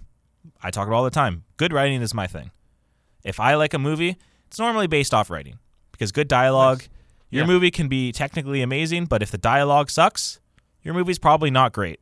Yeah, I'm more of a stage play person, so it has to have good dialogue for anything to work. So especially when it comes to movies, like I'm never going to give a movie a 5-star rating if there's bad dialogue. No, I don't think that's... I like crappy movies, but I'm aware when a movie is bad, and if it has bad dialogue, then it doesn't work. And this is an actual thing because, I mean, you could go into ChatGPT and ask it to write you 6 episodes of Law & Order SVU. Yep. And it will do that. Yep. It's crazy. We seen this week a lot of films that are still shooting, because the thing was during the writer's strike that you're allowed to still film as long as there's no revisions to your script. So what a lot of productions were doing was they were going to film and then shelve it and see if there was any rewrites that they wanted to do, and then wait for the strike to be over, and then they would go back and refilm the scenes. Now what's happening is, because not everything is affected by this because it's just the United States, that there is still some productions that are in production. Interesting enough. Before that, Oppenheimer had its premiere last night. Yeah. And the cast and crew was there. And then they left. They literally left. Good for them. Amazing. 100%. Good for them. Christopher Nolan was still there, but spoke in solidarity with the cast for leaving. Not sure how the crowd reacted in that, actually. I'm not too sure. Who cares? It's not about them. Who cares? It is about getting these people equal pay, which is, quite frankly, Hollywood, you have enough money. Give these people what they deserve. And I hope it's not a quick fix. I hope no one folds. And even you see Bob Iger coming in here being like, they're asking for unfair demands. Yeah. I highly doubt that. I thought I really liked Bob Iger. I think he was going to do really good things with Disney. Yeah. And that comment was just Ugh. It's uncalled for. It's yucky. Another one of the things was that the studio's AI proposal to SAG-AFTRA includes scanning a background actor's likeness for 1 day worth of pay and using their likeness forever without any pay or consent. So if you're going to sit here and tell me that striking does not need to happen with things like that, and you're going to be like, oh, well, same thing. They go, why are all these actors striking?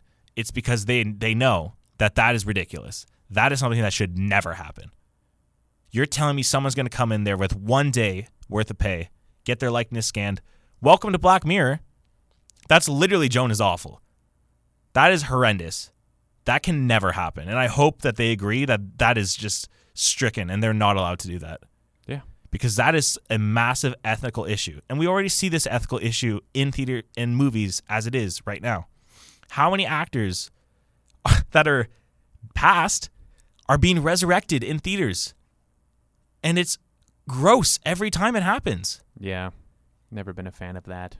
And it keeps happening. Yeah. Spoilers for The Flash. If you don't want to watch if you haven't seen The Flash yet, mute your ears for a bit. Christopher Reeves is in The Flash. Really? That is horrible. Jeez. What are we doing here? You just watched Transformers, right? Yeah. Optimus Prime is dead. How's he in that movie? The voice guy? No, the robot. Come on, man. You know what I mean, though, right? Like, yeah, of course. Yeah, it's just ridiculous. It's getting bad, and it was only a matter of time before this ended up happening. So hopefully everything gets resolved where the actors, the writers are all getting the pay that they rightfully deserve. Yep. And the repercussions of this is going to be massive because now we're sitting here with nothing filming, no productions, but like I alluded to, there's some. Doing The Sisterhood, it's going to Hungary. They're shooting that in Hungary, which is the HBO show that they're doing for that one. As well, House of the Dragon, still going because the UK has different union rules. Yeah. So they're doing their own thing. This is the Hollywood one, right? Yes, this is directly impacting Hollywood. So the UK one has different rules, and Hungary, I guess, they are allowed to go film over in Hungary. As for the reproduction, I keep saying reproduction. Please help me. Repercussions. Like I said, nothing is filming. This is going to get to the point where we're going to be seeing a huge rise of reality TV show. Yes, because they work under, and soap operas, because they also work in a very different union. Yeah. Which require no writing, basically. It's just planning, and soap operas are literally, you can get anyone to make a soap opera. I could write you a soap opera episode if you want. You want to pay me to do that? I'll take a minimum pay to make you a soap opera episode.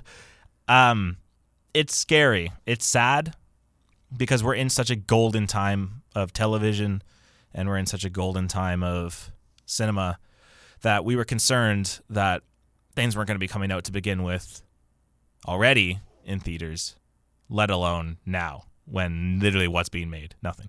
Yeah. So people and industries are going to have to start thinking about all this input, like everything that's coming out. They're going to have to think about delaying stuff. They're going to have to think about all the stuff they have on back burners to maybe possibly finish those off. Canceled films, they might bring them back that have already been written. It's crazy. It's a crazy time that we're living in right now. Yeah. And it's not going to get solved anytime soon. No, well, we even see it with like if you noticed our rebrand, that was by artist Emily Steckley, which is a real person who drew all those pictures and drew that little design for us. We should have shouted her out earlier. I don't know why we haven't yet. We didn't even do it on Twitter. Yeah, that's crazy. We should put that Sorry, tweet Emily. out. Well, we'll post you up. But even just like it's already affected so many artists. Yeah. You could just AI generate any image you want. Mm-hmm. It's ridiculous. I get it for the sake of editing. Like a photographer can go and they can say, hey, can you cut this out of whatever? For a person who's an editor in a movie or something, that doesn't really work the same way. So, but I mean, it's already affecting so many other artistic businesses. Yeah. AI is wild. And it's been 6 months of it. 6 months. This is the beginning of AI. God knows in a year from now what AI is going to even be able to do. So it makes sense that it's happening. Yeah. Maybe Tom Cruise can stop AI. If only that's part 2. That's part 2. I was going to say, I feel like that's Tom Cruise saves the part actors 1 of that. So guild. this is part 1, and then part 2 is going to be when the strike ends, is when the second movie comes out. Tom Cruise and Fran Drescher save SAG-AFTRA. What do you think? When do you think this is going to end? Next year. Yeah? You think it's going to go out for I think a while? it goes past Christmas, or at least till Christmas. I think it'll be months. It's crazy. What are you excited to watch for reality TV shows to come in? I think there's a big gap for content. People want to listen to podcasts and things, so maybe this podcast could. Are you saying you want us to do reality TV shows on this podcast? No. If only there was another podcast that you can do that on. Two truths, one God. What did you almost say there? Anywho, yeah, that's my other podcast. If you like reality television, but this is ridiculous. Yeah. So if you're listening to this in Hollywood or if you're in LA and you see a lot of actors out there striking, go show some support to them. Don't go take photos with them. That's not the point of it. Go support them, and hopefully these businesses, the guilds, realize that AI is not the way. Yeah. Until you can have a peaceful relationship between the two and not just want to immediately kill everyone's jobs and make it easier for you and to make less quality content, because that's what it is. It would be less quality content. Pay them what they deserve. They deserve to be paid just as much, if not more, than actors. And actors' background deserve to be paid just as much, if not a lot more, than minimum wage to be important background roles. Or else, what are movies without background just recurring characters? What are they without don't them? get paid. You could put someone on a billboard, and they don't see any money for that. You don't think it's a big deal if people are like, they're just background characters. They literally, not even the background. I know you keep saying background, but it's like side characters, recurring roles. Right. They don't get paid that much money, guys. Yeah, it's not just the main people. Not It's everybody in a everyone movie else. is a millionaire. No, it's everything else. Everyone else. Everyone deserves in this industry to be treated with respect and to get the pay that they deserve for the job they're putting in. Yeah. Same goes for animators. Same goes for editors. Same goes for writers. Same goes for actors. One should not be one above the more. And I get it. The big actors are going to be the big actors. They're the one you market. They'll be fine after this. But don't forget the little ones. The little ones are what make these movies. Yes. I'll leave it at that. Unless you're Dalton from Insidious. Then he cannot come back. Did you know he's the little kid from Iron Man 3? Oh. Yeah. I don't even remember. Iron Man 3 is the one where he loses the suit. That's the Christmas movie, Yeah. basically. Yeah. It was a Christmas. Yeah, And that's all him. the Iron Mans are at the end. What happened to him when he grew up? Did he just not become a good actor with puberty? I don't know. They also did the thing where he has long hair, so he looks younger. Just a little weird. Yeah, that was a little strange. I'm still miffed. Where was the girl? Where was she? I don't know. The Emmys. Speaking of Yes. stuff, the golden age, the Emmys have come out. They have announced that for now, the Emmys will be taking place in September, though that could move with the guilds and the strike because they won't be able to write anything for that show. And that might be able to get pushed until either November or January, probably most likely January. I'm going to go over a couple of the things here because I've seen a lot of these shows. So I just want to give you some of my brief reactions. I'll go over the two main ones, which is drama series and comedy series, and then I'll kind of pick out some other things I thought was interesting. The main ones for comedy series, Abbott Elementary was nominated, Barry, The Bear, Jury Duty, The Marvelous Miss Maisel, Only Murders in the Building, Ted Lasso, and Wednesday. Yeah.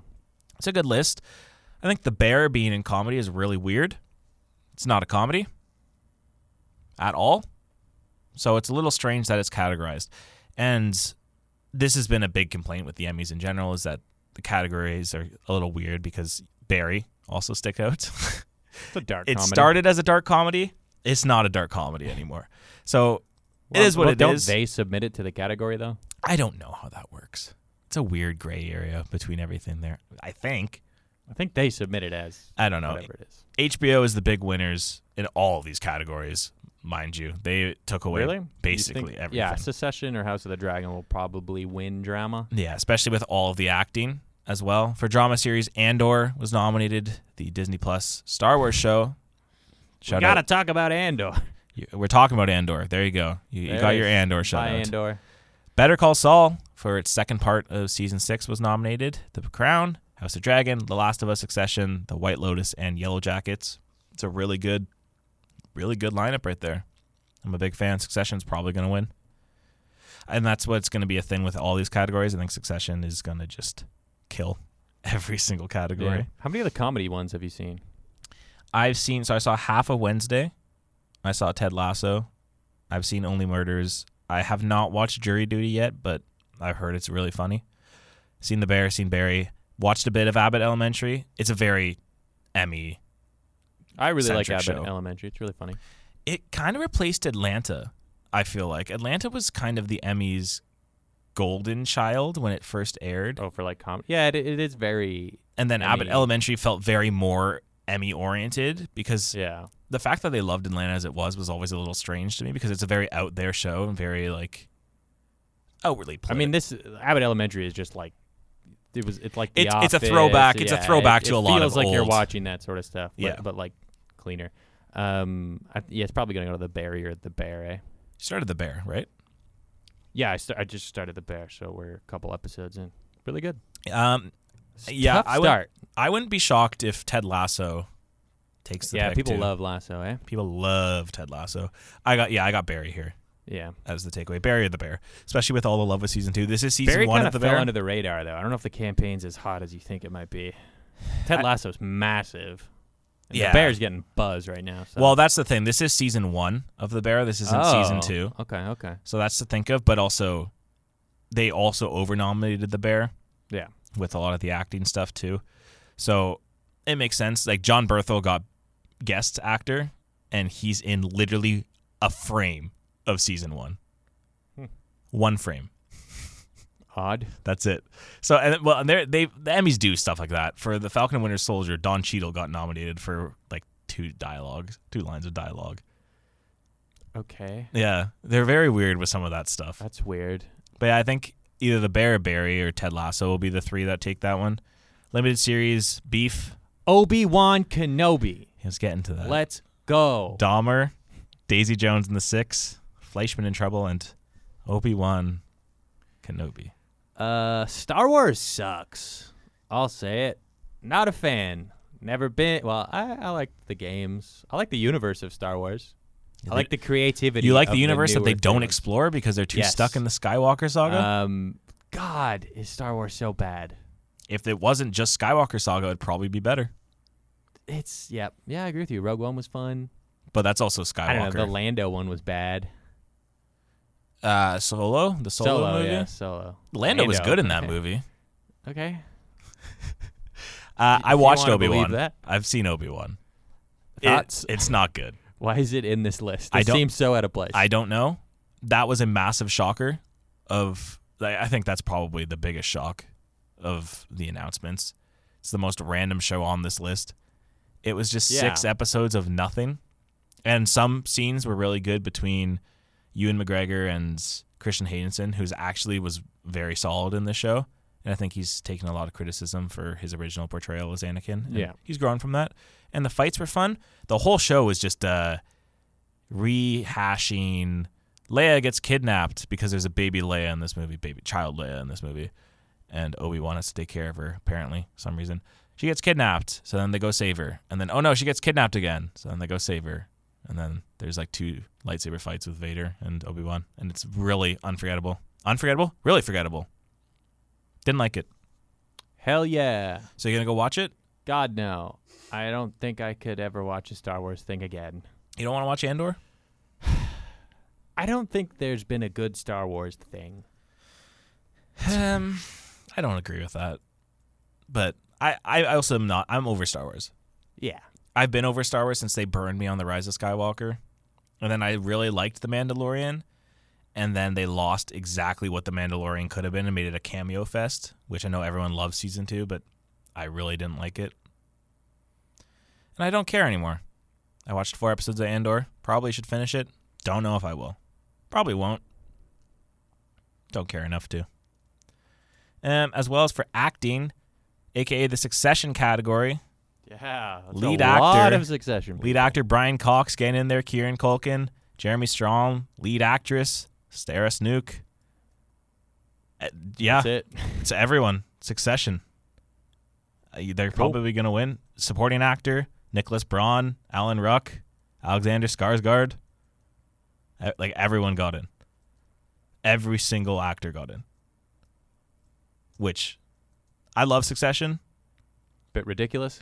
Matthew McFadden obviously got into a little bit.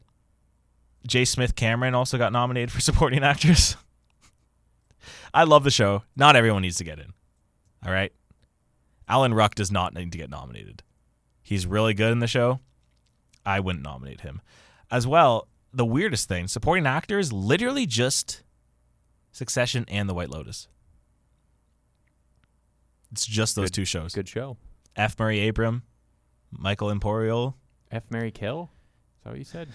Theo James, and Will Sharp, all getting in. All great actors. Really good show, really well acted. But the fact that it's just literally two shows. Yeah, I It's feel a like little there's strange. so little movies or television that's like good these days. That's not true at all. It's just they don't nominate anything aside from the big Sorry, I mean prestige like ones. that's not really what I mean. There's like only so much good television that is like in the popular eye, the zeitgeist of like reality that we see. Like I've heard about Succession and Yellow Jackets and like all of these Barry, Better Call Saul. I'm sorry. Now that it's done, I'm really excited to see what the new stuff is going to be, and that's what I'm more interested in. I'm sort of over these. It's going to be House of the Dragon. Okay. Get ready for like House of the Dragon, The Bear. But I agree. The Bear I'm getting into. It's tough beginning. Yeah, I know you said that a little bit earlier. I was Yeah. going to say something, but then I just zoomed past you because I don't care about you. I agree. I think that's a good take. I loved all those shows, but I think it's been 6 years of it. Yeah. I think it'll be a nice change of pace to see a lot of the new stuff. Yeah. There's not really much more to cover in this. Nah. A couple snubs here and there, but it's Yeah. the Emmys. No one really cares. I just wanted to pay attention that like literally everyone in Succession was just getting nominated. I think it'll be funny when Jon Stewart beats everybody in talk show again. The problem. Came out of Jon nowhere. Stewart. Hey, Jimmy Fallon didn't get nominated. No, but our boy Jimmy Kimmel. I don't know. I don't hate Jimmy Kimmel. I feel I like Jimmy Kimmel. like a lot of people hate on Jimmy Kimmel. He's fine. Oh yeah, no, I love Jimmy Kimmel. He's probably my favorite Oscars host. Yeah, he's fine. Past very long time. Well, I don't know. The Guy Show was awful. Which one? The Guy, was it called the Guy Show? I think it was called. It's like a talk show with him and the like construction comedian, and they just talked like bro stuff. It was all What? just like they just degraded women. What are you never watching? Seen that? No, I've never That's how heard he of got that. his start. I've never heard of that. Yeah, I guess I'm not as big a Jimmy Kimmel Kimmel. fan as you are. I really like Jimmy Kimmel. He's awesome. Thoughts on Jimmy Fallon? I'm okay with him. He's not my favorite Jimmy. He like owned YouTube for a bit, you know? He was the man on there. Yeah, and then it got old. Yeah. He needs a good bit, I think talk shows are just dying. which sucks because I really like talk shows. They need to do something about that. Well, people just prefer this format now. What, us talking? Yeah. Are we part of the problem? Because you watch a talk show and it's like a celebrity for 2 bits that they've rehearsed and they know what they're saying. We had a bit that we were going to do and we just didn't do it. It's late. It's too late now, Mike. We can't do it, all right? The moment has passed. Stop making me even more pain, Yeah, I don't know. all right? What'd you watch this week? Movies we talked about, I guess. Nothing else? Trying to think. No, not really. No? What about you? I've been continuing my list of catch-up for movies because I've been in a movie mood recently. I'm probably going to slow down after Barbenheimer. Starting to get a little bit too... I feel like I burned myself out that 1 week that we had to postpone everything. Yeah? Watching 30,000 movies? I watched a lot You did watch a of lot. movies. This week I watched The Covenant, which is the Guy Ritchie film with Jake Gyllenhaal. It's a war film. Still one of my least favorite genres ever. War movies? I really don't like war movies. What's a good one, though, in your opinion? Saving Private Ryan's a great movie. Not a fan? I haven't seen it. You haven't seen Saving Private Ryan? No. What? No. You haven't seen Tom Hanks and Vin Diesel save Matt Damon? Vin Diesel? Yeah. He's in that movie? Yeah. Are you lying to me? Google it. You're definitely lying to me. Vin Diesel's How have not you in never that seen movie. Saving Private Ryan? He is in the movie. Yeah. Dude, it's an all-star cast, man. Why is he in the... Ted Danson? Paul Giamatti. Oh, my God. You got to watch that movie, man. It's a great movie. I know how it ends. What, they save Private Ryan? Yeah. Whoa. Yeah, The Covenant's... It's not like a twisty ending that ruins the movie for you. The Covenant's all right. It's like a 3-star movie. Jake Jake Gyllenhaal's good. I liked the 2 leads. It's fine. Well, I don't remember anything from it. I'm sorry. No. What's a good war movie, then, in your opinion? I don't think I like There's any. been any? Honestly, I don't think so. That Wow. I've seen. Fury? The tank one? Jojo Rabbit. It's not a war movie. It's a an movie that takes anti-war. place It's an anti-war during a movie. war. Schindler's List is good. Okay. Tropic Thunder. It's a good one. Inglourious Bastards. Incendies is really good. It's the Denis Villeneuve movie. D's what? Incendies. I'm confused, man. Like, these are war movies. Dunkirk. Hacksaw Ridge. Okay, so I like some war movies, well, okay, all right? Whoa. It's my least favorite genre, though. Okay. That's a fine take, is it not? Like, Yeah, I don't know. I'm not crazy on war movies. I don't particularly enjoy them. yeah. I don't go out because I want to see a war movie. I would actually say, yeah, I agree. 1917 was fine. Don't necessarily like war movies that much. But there's some good war movies. Yeah. If a war movie hits, it's a really good movie. The Five Bloods was good. The Five Bloods. It's a good movie. I also saw Transformers: Rise of the Beast. Let's go. How was it? Boring? Really boring. So boring. There's no life in that movie. I feel like might be like a 3-star movie if I saw it in theaters. Just meh. It's the same movie you've seen from Transformers. Human, robot. There's a device that they need to protect. It's not Michael Bay, eh? No. There's no, like, wicked 360 shot. No, there's not. It is Stephen Lens Caple flares going Jr., crazy. who did Creed 2. Yeah. He was really excited about this. It was fine. Nothing was memorable. The one thing I actually did think was really good was Pete Davidson as Mirage. Okay. He was good. He was fun. He seemed like the only person that was having fun in this movie, which is really strange because you think once Michael Bay's gone that like they could start having more fun. I did like the 2 actors, Anthony Ramos and Dominique Fishback. I thought they were really good. But it's just I'm so over Transformers. I don't care anymore. But you watched this movie. I know. I hate being a completionist. Though I haven't Are you watched. going to stick out this franchise? Do you want to know how it ends? Sure. Spoilers. There's a lot of spoiler. Okay. This is the spoiler episode for Insidious, the Red Door, and Transformers. So after the movie and Mission Impossible, all right? Yeah, but again, if you watch the trailer, you know what's going to happen in that movie. At the end of the movie, Anthony Ramos goes with some surgeons after applying for a job. I forgot Anthony Ramos is in this movie. Yeah, I said it. I just said that. You did. You just blanked out when I said Anthony Ramos. No, I was thinking the other guy's last name was Fishback. Dominique Fishback. Okay. She was in. She got nominated for. I forgot to mention that in the Emmys. Okay. She was in Swarm that came out this year, which is made by Donald Glover, and the show's really weird. But that is a good satirical look at Hollywood and the industry and fandom. Okay. The Idol. That one is better. Okay, stop, man. Sorry. We're done with sorry. that. You don't have to bring that up. I do have to bring it up. I'm sorry. We almost went an entire episode without mentioning it. So he's at a meeting with this person. They're just like, we know everything about you, and we want to bring you onto our company with your big robot friends. Also, the movie is just Optimus Prime saying Optimus Prime things. I am Optimus Prime. It's the same. Was that a good Optimus Prime? I am Optimus Ew, Prime. oh God! Why is he Sean Connery? Is that I am Optimus Prime. is that your Optimus? And then he opens this fancy door, gives him a card, and he's just like, "You think about it, you'd be a really good addition." He turns over the card. Guess what the card says? Wait, okay, hold on. I gotta think toys, right? It's gotta G.I. Joe. G.I. Joe. Let's go. They are doing a Mattel Cinematic Universe I with like Transformers and G.I. Joe. G.I. Joes were fun. I like those. With Transformers? Why not? Why? Barbie's gonna be a part of that. Oh, God.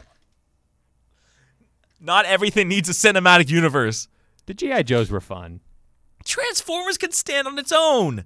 Transformers were fun. Why not? Not everything does need a cinematic universe. But this one does? Why not? God, could you imagine if Barbie, because you know how they go to the real world in Barbie, right? Yeah. Imagine she just goes and just sees Optimus Prime just walking around. That's how they connect all the movies together. Get Greta Gerwig to do the next Transformers movie. I would watch that. Yeah, the movie was very mid. Anthony Ramos had an Iron Man costume in it. It was pretty weird. What? Yeah, Mirage gave him like part of his car. Oh, so he like... And it kind of like transformed onto him, and he was like, whoa, I am a robot. But he wasn't a robot. He's still human. And he was like, bang, bang. It's really weird. Is this real? Yeah. You wanted to watch this movie. I want to throw that out there. I liked the Transformers. They're fun. They're not fun. They're not good movies. The last thing I would describe these movies as is fun. Yeah, they lost all their life. Yeah, if you would try to sit through Age of Extinction, you're not having fun. You're wanting to literally claw your eyes out. Is that the one with Mark Wahlberg? Yeah. Also, for a movie called Rise of Beasts, No Beasts? the trailers made it seem like it was going to be Yeah, the Beasts I thought it was all about the Beasts. against the Autobots. Yeah. No, they're on the same team. What? And the Beasts are in the movie for maybe the latter No. 70 minutes into the movie is when they show up. What? How And- long's the movie? An hour or 50 minutes? What? Yeah, it's really weird. And they have like maybe 10 lines of dialogue. Nothing with the Beasts. What? The soldier at the end had more dialogue than the Beasts in general. That's not appropriate. Yeah. And it was like the Autobots versus like not the Decepticons, but it was like a different type of Decepticons. I don't like it. Yeah, it was really disappointing. Not that I had any excitement, but it was just I was bored the entire time watching it. And there's a lot of cringy dialogue because that's what Transformers movies were. So that was a 2.5 for me. That was a do not watch. That's what I watched this week. Damn. As for stuff coming out this weekend, Bird Box is back on Netflix. Bird Box Barcelona. It's called Bird Box Barcelona. Yeah. If you liked Bird Box before, get Did ready to anybody have... like Bird Box? I think they liked it because it was just like... On Netflix. Yeah, and it became a meme. If you liked Bird Box before, get ready to like it this time. That movie is so bad. In Barcelona. Bird Box Barcelona. Black Ice as well, documentary that came out about hockey. Learned about that in our program. We did. Yeah, that is the copycat version of the original. Yes. So that one has come out. Theater Camp is starting to get its limited release. It was a movie out of Sundance. It got really good reviews. Yeah, it looks good. It looks very realistic. With Molly Gordon from The Bear. That comes into wide release next week. So Wicked. I'll go see that. Look for your limited theaters this week. Go support your indies. Go watch that movie before it hits all the monopolies. And that's everything that comes out this week for TV. Okay. Not much. Foundation Season 2 comes out. It's the Apple show. First season didn't get good reviews. This one's getting really good reviews. So following a very similar pattern where you learn from your mistakes and you make a better season. Has a really good budget too. So looks like a good time. Probably not going to watch it, but as well, This Summer I Turned Pretty Season 2. That came out. Too Hot to Handle. I love reality TV. I know you I've do. never been into the Netflix ones. No.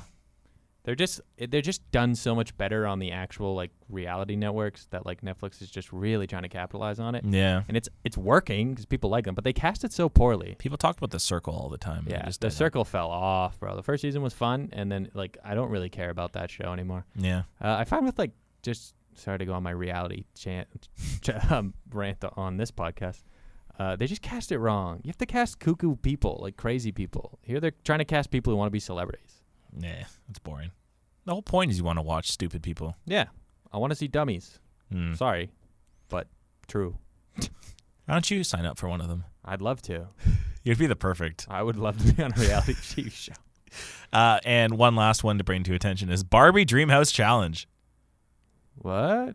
Wait, let me guess what this is. It's on HGTV. I was about to say, this has to be like you build a drama. Okay. I just thought that would be a fun thing to mention with Barbie right around the corner. I kind of figured that's would actually happen. That about wraps it up for everything this week. Yeah. For cinema. So let's talk Jonah Hill. And that's going to conclude. There's a reason we didn't mention Jonah Hill. We're not talking about Jonah Hill right now. No. God, no. That's about it, eh? Yeah, I think so. You think that's a good spot to stop? Yeah, I mean, hey, you guys got a double feature this episode. Talked a little unions, talked a little what's coming out, some Emmys. Talked about once again another bad theater experience for me. There you go. What's your best one? Endgame. What, everyone just stood up and cheered and clapped? Yeah, the entire 40 minutes. It was a once-in-a-lifetime feeling, that movie. Whether you like Marvel or not, everyone was talking about that movie. And the theater was really cool. So that one was probably my favorite. What about you? Have you ever seen The Fifth Wave? Why that movie? Do you know what that movie is? It's the Chloe Grace Moretz movie. Yeah. It was like a packed theater, and I think 15 minutes into the movie, it clicked with every single person in that theater that it was a horrible movie, and everyone just started laughing at every gimmick. I've never seen so many people laughing in a theater. It was one of the most fun times I've had. It's probably what every theater did with The Happening when The Happening came out. Honestly, it felt like a surreal moment. It was this grind. You could hear it in everyone's head, just click of oh my gosh, this is hilarious. It was one of the funniest times I've ever had. I have not watched that movie, and I will never watch that movie. I wouldn't recommend it unless you're in those circumstances, I guess. Fair enough. I don't even know why I saw that movie in theaters. Just watch random things all the time. That seems like a movie you would just throw on Netflix and just not pay attention to. It does seem like that. And you saw it in theaters. I wish they made a second one, man. It was building up for a franchise. What would they call that? The Sixth Wave? I think so. All righty. Let's wrap this up. That's going to conclude our action-packed and thought-provoking episode of Cinemates. We hope you enjoyed our discussions on Mission Impossible Dead Reckoning Part 1, the longest title in the history of movies, and Insidious, The Red Door, as well as our insights. Or not really insights. We just talked about SAG-AFTRA. And the Emmy nominations. But this doesn't end here, listeners. Join us for future episode of Cinemates as we continue to explore film and television. So don't forget to subscribe, rate, and please, for the love of God, follow our Twitter. We got more followers now. We did. A little Thank bit you. more. We did. But until next time, I'm Mike Jose Collins. Follow me on Twitter at that name too. And I'm Jake Schultz. You can find me on Twitter at Jake_SCHULZ6 on Twitter. And follow the Twitter. You should probably say that what the Twitter would be. Cinemates Pod. Cinemates Pod. Cinemates Pod, yes. And you can follow me on Letterboxd too at Gax Reviews. Oh, yes. We didn't plug our Letterboxd last one. Everything's in the description below. And we've been recording all of these. Yes. One day you'll see them all up online. This one has also been recorded, so don't worry about Bless up. All right. Until next time, keep watching, keep exploring, and may the magic of cinema and television continue to inspire you. This is Cinemates. Goodbye, angels.